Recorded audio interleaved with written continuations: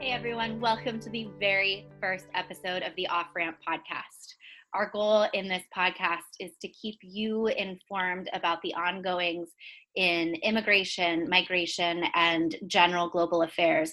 Everything we do, what we purchase, the way that we interact with others who may or may not look like us, the food that we buy, everything we do impacts everything else. We have far more power, both good and bad, than we give ourselves credit for. And part of the Off-Ramp's mission is to inform and educate so that we can all make better, smarter, kinder choices for people and the planet. Today, I want to introduce to you two of my very favorite people, my mom and business partner, Nell, and my dear, dear friend and refugee relief professional, Sophie. Hey guys, thanks for joining us. Hello, thank you for having me. Hey, it's a joy to be here. So actually, Mom, let's go ahead and start with you. Who are you, what do you do, and why do you do it? Yeah, so my name is Nell Green. I am a minister by profession, and I have worked with refugees and forcibly displaced people from around the world for over 30 years. I think one of the reasons I do what I do is because when I first went overseas, I experienced all sorts of barriers to becoming a part of the culture and the society where I found myself. And I realized all of those barriers for me, I had many ways to overcome them and to succeed. And I began to realize that forcibly displaced people not only have all the same barriers, many times those barriers are much greater than what I experienced, and it comes with the trauma of leaving places and homes and communities that they did not want to leave. After we came to the United States about 11 or 12 years ago and began working with refugees here, it occurred to me that the opportunities for a refugee to thrive in our very abundant society, the opportunities were immense.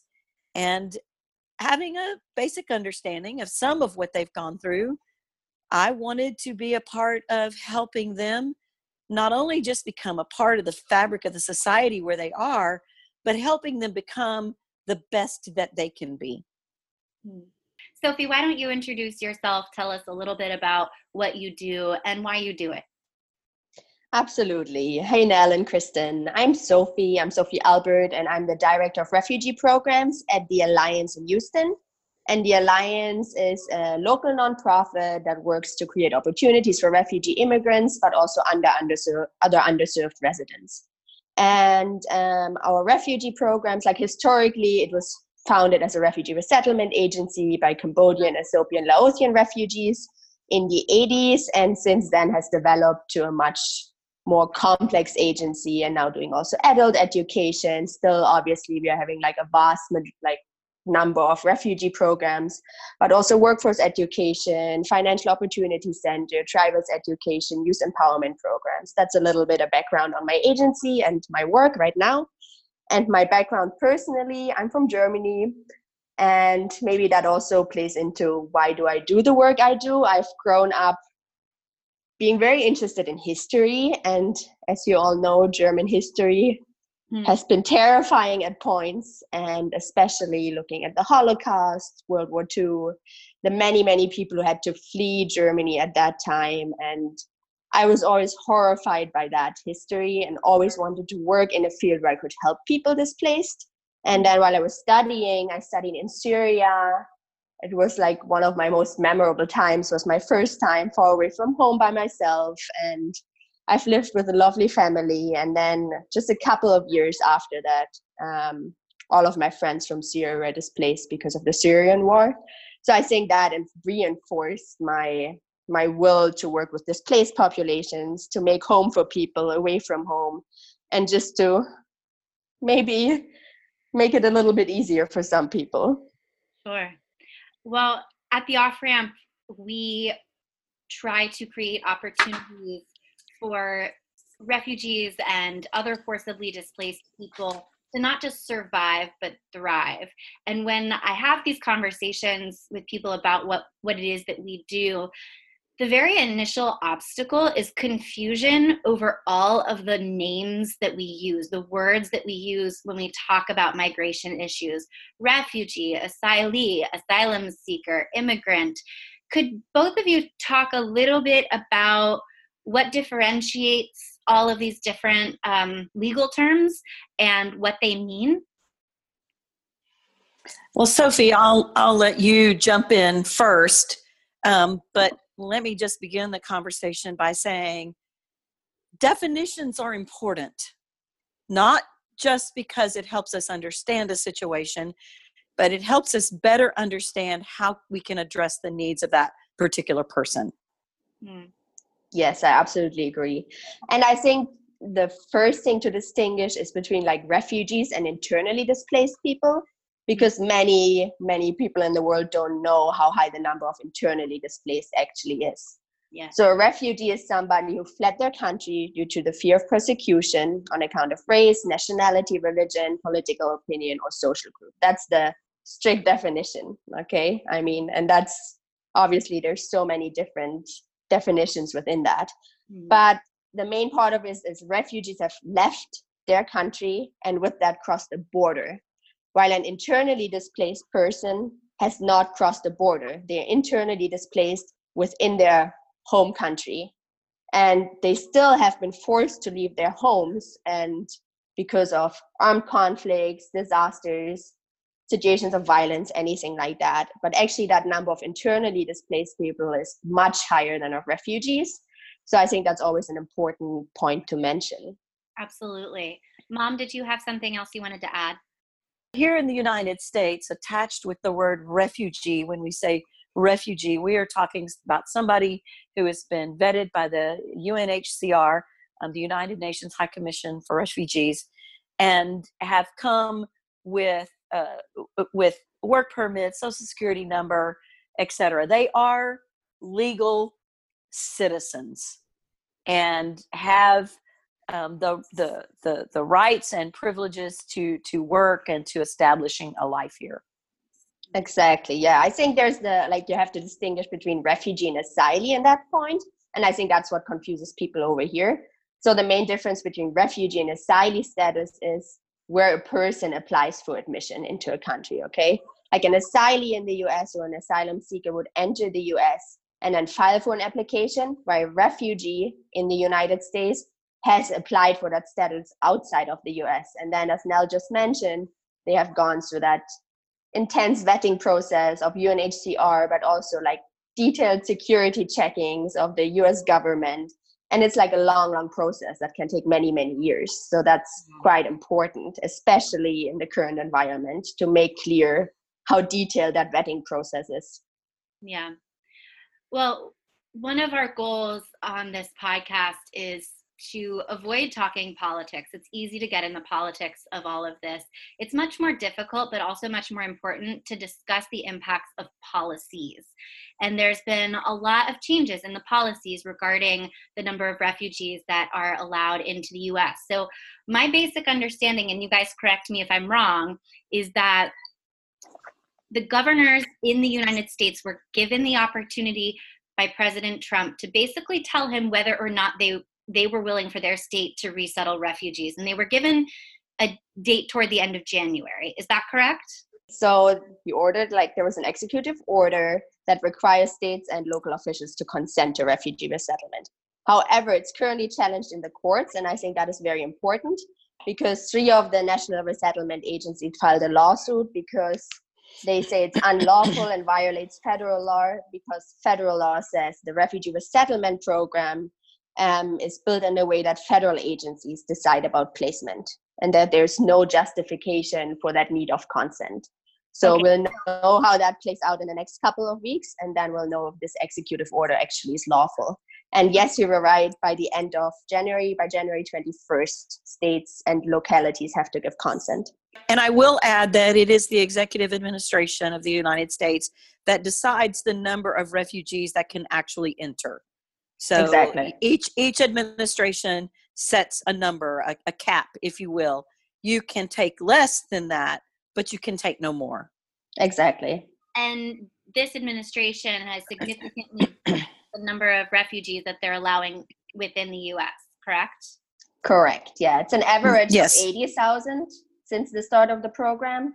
And in 2016, it was 95. That was a pretty high number. And then since that, it has like slowly decreased. Last year was 30,000, and this year the determination's at 18,000, just to give some numbers. So, Mom, what are the consequences of this initial sort of executive level policy of just resettling fewer refugees within the United States? I think it's a couple of things. And you know, Sophie, this is where your experience with a refugee agency, you would be able to speak to this better. But I see two issues. One, many times, because of the number of refugees we've been receiving, we're in crisis mode. Get them settled, find them apartment, get them jobs, get the kids settled, get the initial, medical workups and dental workups, etc. And so you're very, very engaged in that. And sometimes that means that after a refugee has been here a year, 2 years, maybe we have not had as much opportunity as we would have liked to help them thrive, find them careers, not just jobs, help them develop skills, work perhaps on some accreditations, maybe schooling, etc. Things that, you know, we would really like to do, but you're just receiving refugees. And so the current situation, I think, does permit us to say, okay, we still have refugees. It's not like we don't have refugees. We still have refugees. So now what can we do to help the refugees that are here? The other point I would make is just because the state of Texas might not be willing to receive refugees doesn't mean a refugee can't arrive here in Texas. That refugee can go to a state that does accept refugees, and then the very next day, if they so choose, they can move to Texas. But our agencies might not have the funding available to them to help that refugee. So I think that this is going to greatly increase the need for NGOs, faith-based groups, churches, and individuals to come alongside our agencies. So that's the two big things I see that perhaps is going to change as a result of some of these decisions. Yeah, I absolutely agree, especially with the second part. It's kind of dismantling a settlement program that has been established over the decades. And so many like agencies had to close, but that also means that for the people here, why obviously we can now focus to help those more, like Nell said. I think that's a very valid point. It also means that if those agencies close their doors, there is like a loss of resources and knowledge and support systems for some areas for immigrants and refugees that have been here for years and maybe even US citizens by now. And then I also want to like focus a little bit on the personal level. Like, what does that mean? The cut of numbers. There's so many people who went through the overseas processing and that are now in a limbo and waiting. Like for years, they can't travel. They're just waiting. They have been rejected after they actually were ready to travel, which kind of leaves them in this limbo, right? Yeah. Yeah. Let me jump in here. When Sophie talks about waiting, we're not talking 6 months. Exactly. We're talking people have languished in refugee camps for 20 and 25 years. There are people who have arrived here to the United States that were born and raised in a refugee camp and have known nothing else except this type of limbo, as she described it. So we're not just talking about, I'm waiting for a visa. I'm waiting for some paperwork. We are talking about years and sometimes decades. So it's like a life between lives, which I think is always the hard part. You're not waiting for a certain time and somebody told you, you will wait for 20 years or for 5 years. you always think maybe tomorrow something will happen. So you don't really have the opportunity to establish a life where you are, because you never know when you move to the next place. Right. Which I think is the hardest part. Yeah. Yeah. And let's bring up the point that a refugee does not get a choice about where they go. If they come through the UNHCR, they go where the UNHCR tells them. So maybe you've got relatives in Canada, but you arrive in Belgium.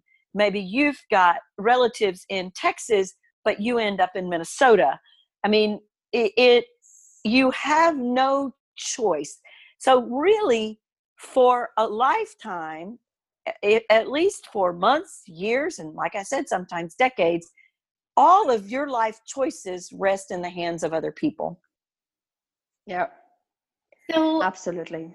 A refugee finally arrives. They're here, or they've been here for a little while.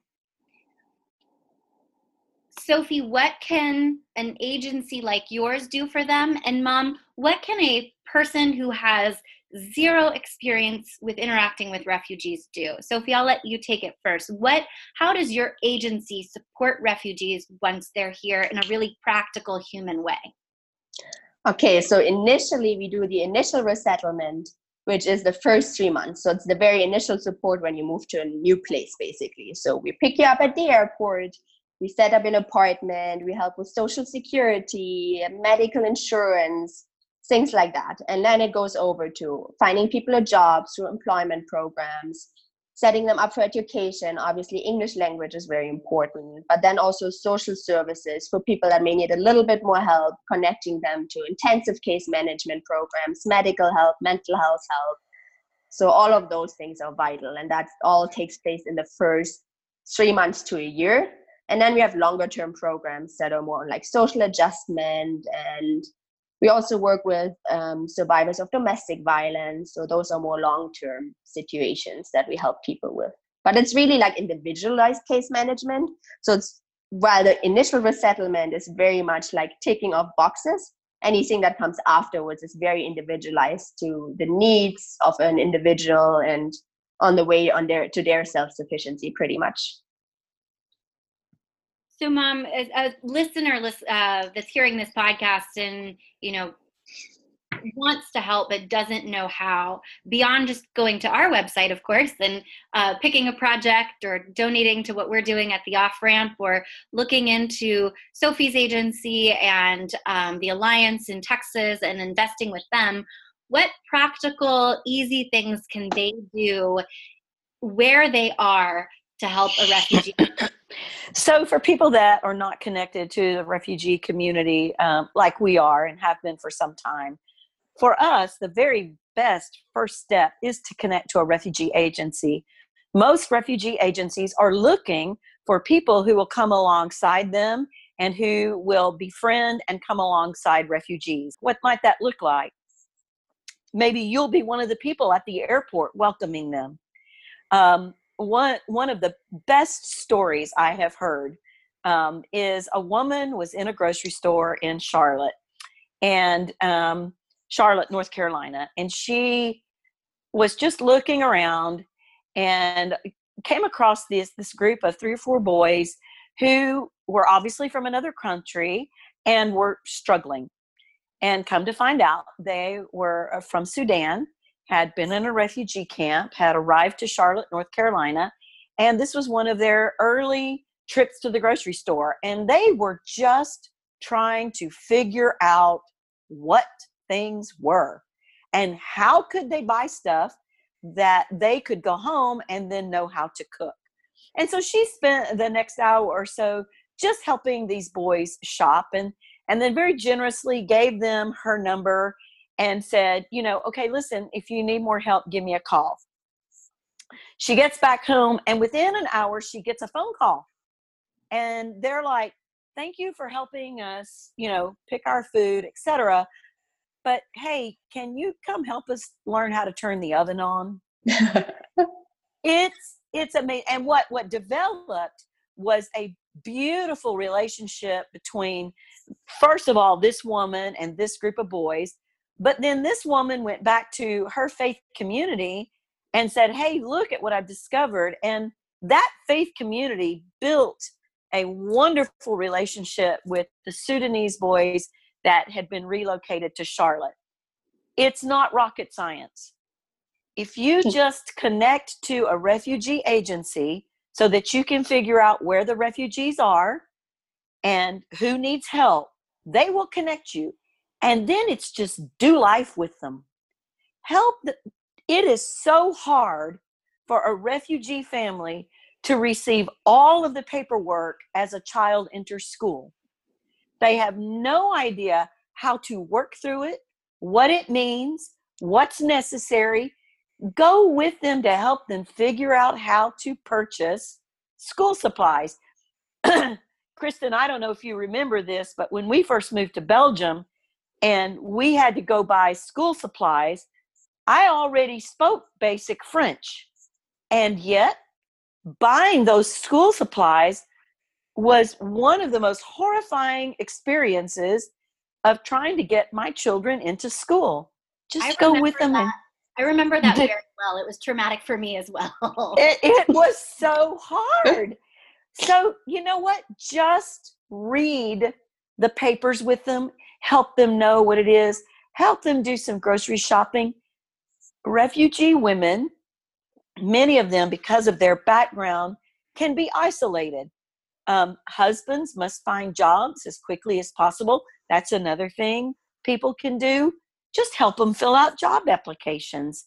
Our agencies are inundated with all of these sorts of tasks that, truthfully, if we as individuals would just come alongside a family for 6 months to a year, maybe longer, and just help them navigate these very ordinary day-by-day things that for us is just habit, we can change the trajectory of the lives of a refugee family here in the United States. Sophie, how do you think, as opposed to individuals, how do you think businesses and organizations can make a difference for a refugee or support an agency like yours? I think providing fair opportunities without maybe expecting this continuous gratitude, which I have seen a lot, and changing the narrative surrounding refugees a little bit through that. Education, fair wages, fair chances for career enhancement, and maybe also acknowledging doing things a little bit different. Obviously in the beginning, you may have to be a little bit more patient, supporting English classes, supporting more mentoring in a way of mentoring. Mm-hmm. But then also I think long-term giving agency to people.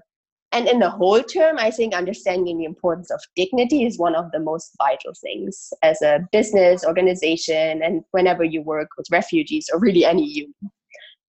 So I think those are the most important ones. And I think Sophie brought up something that is really important. And of course, Kristen, is why you and I are doing what we're doing. There is dignity when you have gainful, meaningful employment that you then can contribute to your family and take care of them in such a way that they are able to thrive and become the best people that they can be. Yet, when a refugee arrives, very often their credentials are not acceptable here. The training that they've had is not something that's recognized. Maybe they've got a language barrier. They need to get a job as quickly as possible. Often that means a minimum wage job at, a fast food restaurant or, a discount store or something like that. And it makes it very difficult for them to achieve these milestones. And so when a refugee agency has done the initial work, and Sophie, you can speak to this, the initial work for most agencies is 3 to 6 months. But what a refugee family needs goes beyond that. And that's where we can say, hey, what can we do to help you be the best that you can be and thrive? And that might mean helping in some of these higher levels, if you will.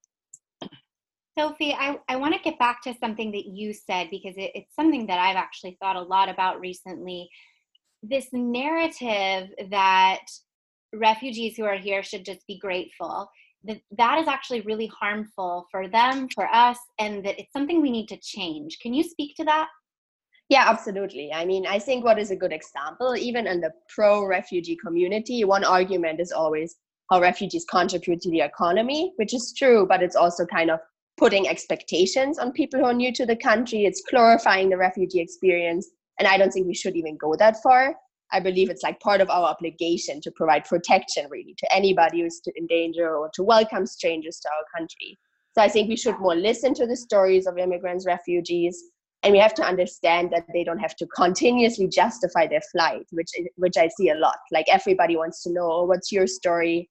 But they really only mean, what's your story of flight? Or you must be grateful that you're here, which no, it should be, we should just help people because they're in danger. You know what I mean? There's no unworthy or worthy person.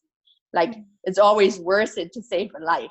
And a person at all also has the right to just be simple, normal, lead a normal, imperfect life. Not everybody has to be a success story. I think that's something that I think is really important. And yet, on the other end, most refugees are truly grateful. Exactly. We somehow have this very negative image that refugees are disgruntled and unhappy, and they're not.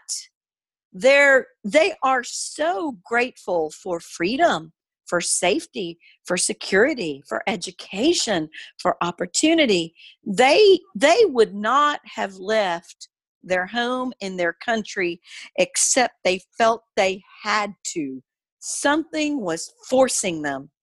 And so when they come here to a place where agencies help them and people come alongside them, and they're able to gain a life for themselves and their children, they are grateful. Yes, absolutely. I think that's true. I think it's just hard if you have to continuously prove that, especially in the beginning, because many people come from really good lives. They have been doctors or engineers in their country. They live beautiful lives. All of a sudden, something changed, and within a minute, they were a refugee in this place.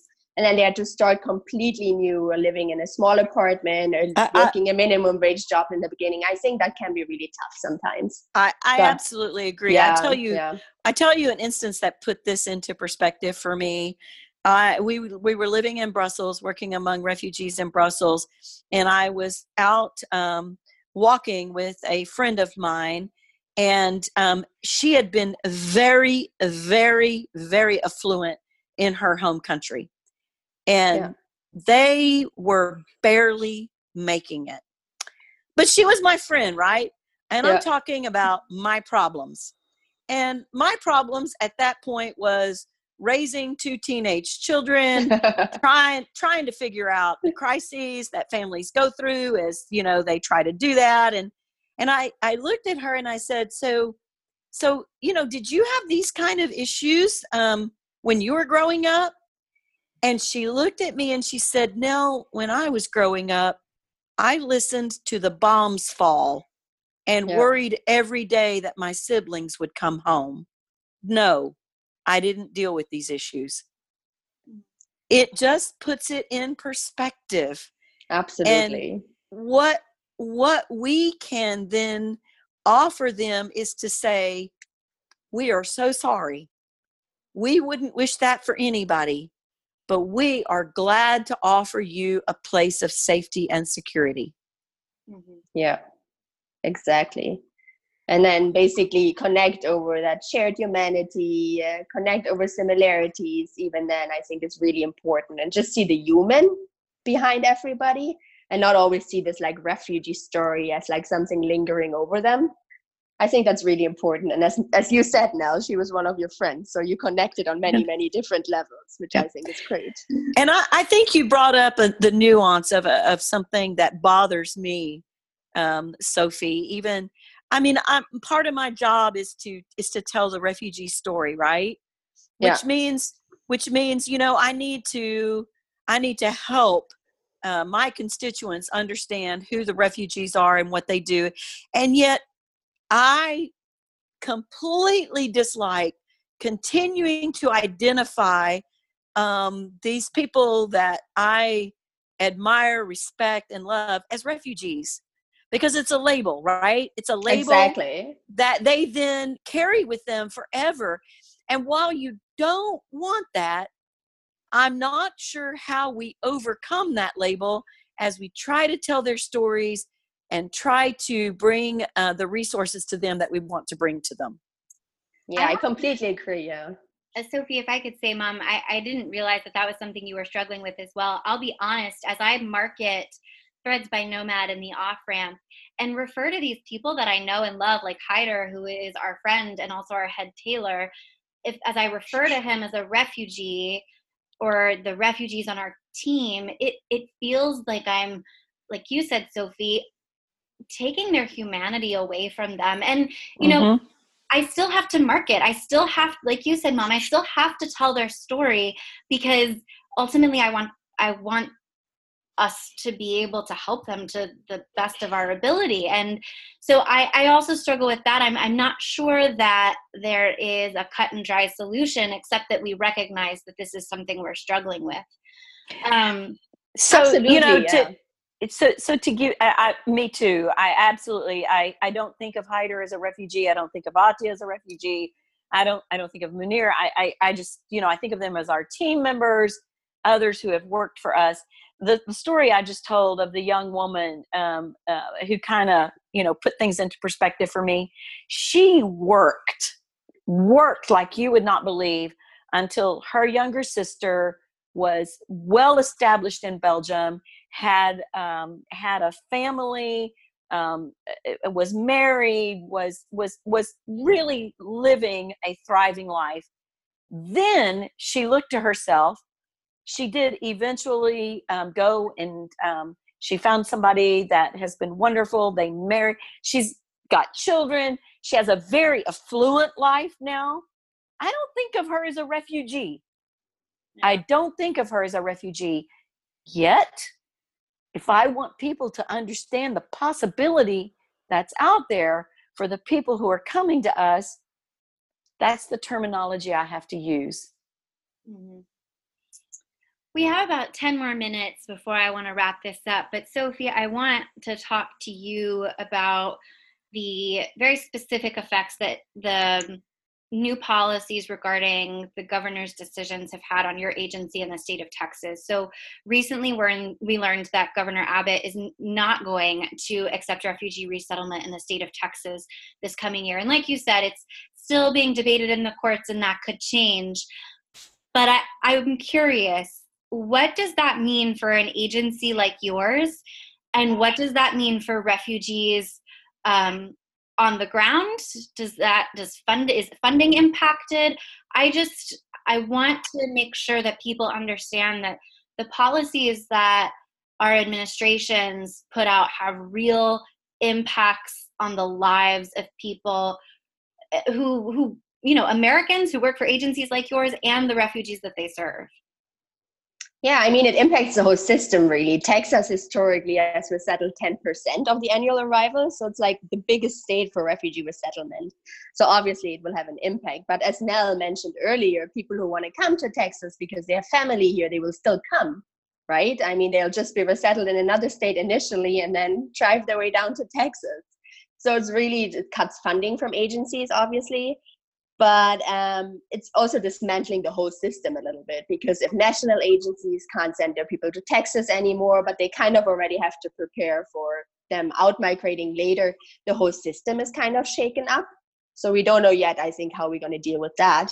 However, I think as a network of local agencies and the support, I also have to say we have a strong local support. Like the Houston community is very welcome. Many communities within Texas are very welcome. So we have gotten a lot of support over the last years. We had to work with diversifying funding, as Nell said, work more with the people who are already here.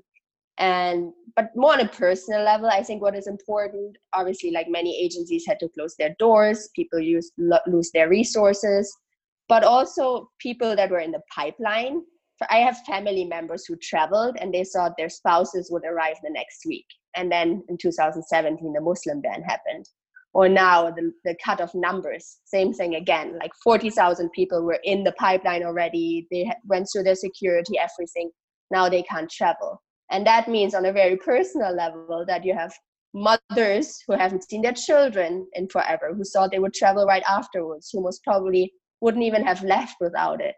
I have people in my office every week who tell me these stories. It's like spouses who haven't seen, like there's fathers who haven't seen their children because they were born here because their wife traveled before. So I think that's the most important impact it has, really the separation of families. Well, where is the hope in all of this? Mom, first you, and then Sophie, you. I have always advocated that the faith-based community must understand the benefits and advantages that our government entities offer to our refugee community, and therefore be willing to undergird that. For me, the hope is that they will realize, wait a minute, if all of this really comes down this way, then we're going to be needed more than ever. Individuals, NGOs, churches, this is beautiful. There has been such a separation between refugees and our communities. They are the other. They are the marginalized. They are the ones who are not quite accepted.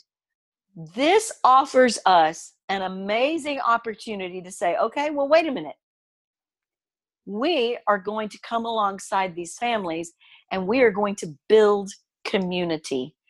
One of the things that I bring up about refugees is I don't believe that they should integrate or assimilate. I believe they should acclimate. They should become comfortable here. They don't need to become like us. We don't need to become like them. Our cultures, our backgrounds, our traditions are different. But let's build community together. I think we are in a situation right now that we are being offered an opportunity to build community in ways we have not done it before. And frankly, I welcome it. Although I do want to see our refugee agencies continue, and I want to see them continue to receive their funding. Nevertheless, we have a great opportunity here. Sophie, where do you find the hope in all of this?